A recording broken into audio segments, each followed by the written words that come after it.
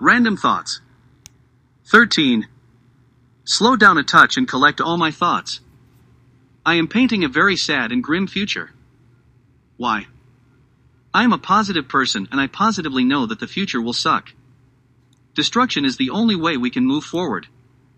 The only way we can rebuild is through reconstruction and new ideas. Avant-garde ideas that are always presented in places like TED Talks. How about we start claiming back the desert instead of billions and billions of dollars spent on a space telescope? To look into the past? Let's look into the future. I love space, I love looking at the stars and wonder what happened on all the other planets. But I am so much more concerned about what is happening and not happening on this one. We have as many excuses as to why we need to look into the past as we have stars. Are you all hiding something from us? Is there something we need to know? If yes, tell us. If not, then look into the future and use all those brilliant minds to help us here and now.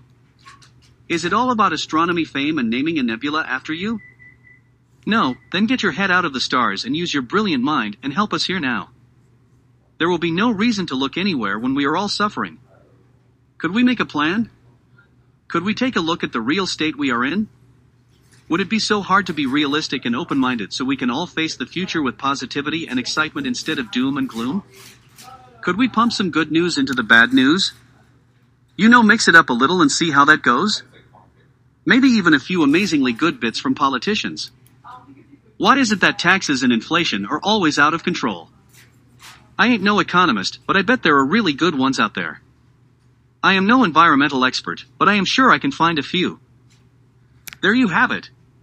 If we could only agree on a plan and a direction and repurpose all our brilliant people, we could see a much brighter future, and we would all be able to see the stars. Right now, all I see is pain and misery on this tiny marble we call home. Can we fix it?